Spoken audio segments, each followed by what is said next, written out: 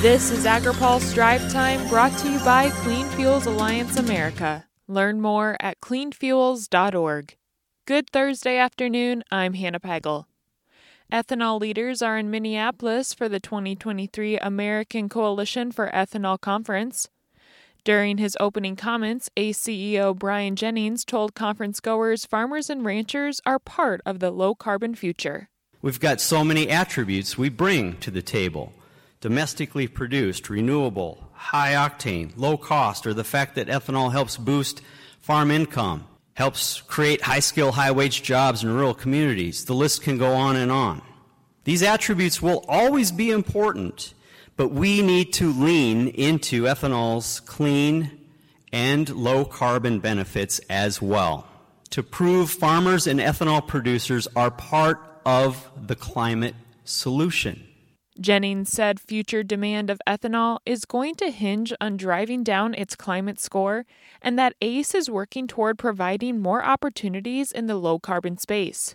We plan on building a non-proprietary tool, open to anyone and everyone in the industry, to use to quantify and verify how many carbon credits certain farming practices on certain soil types in certain counties of the country should receive. The value of this activity, market and policy support for the low-carbon benefits you deliver each and every day, and premiums paid for cleaner gallons of ethanol sold in the future.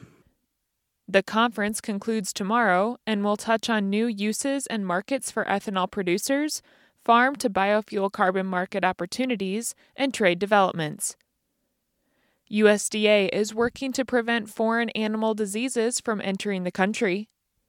The National Animal Health Laboratory Network is a network of animal disease diagnostic laboratories that provides ongoing disease surveillance.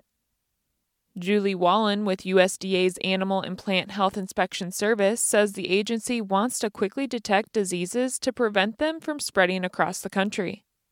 Over 60 animal health diagnostic laboratories, and they really are a critical first line of defense because they are the folks who will receive samples from veterinarians and be able to quickly tell if it's a really serious disease like foot and mouth disease or if it's a less serious disease.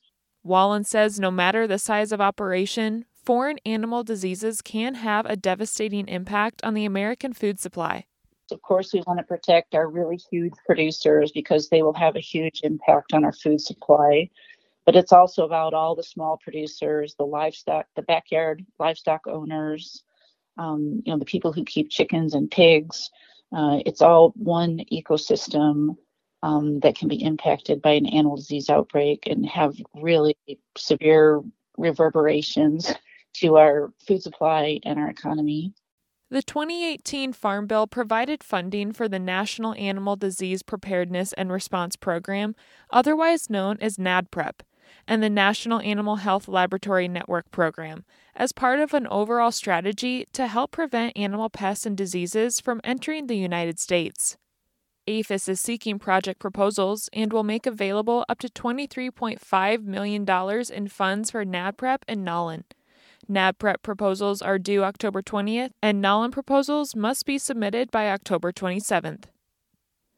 USDA also announced $72.9 million will be made available through USDA's Specialty Crop Block Grant Program. The added funds bring the total amount invested through the program to $1 billion, spanning 12,000 projects. In a release, Senate Ag Committee Chair Debbie Stabenow says the investments will ensure the specialty crop industry from large to small producers will remain competitive into the future. Now, here's a word from our sponsor.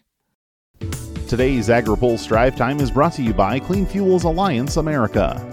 Clean Fuels is relaunching its website to give you better access to the experts representing biodiesel, renewable diesel, and sustainable aviation fuel. Cleanfuels.org is the central hub of information for the fuels cutting carbon emissions right now. Learn more at cleanfuels.org. That's all for today's Drive Time. For more agriculture, trade, environment, and regulatory news, visit agripulse.com. Reporting in Washington, I'm Hannah Pagel.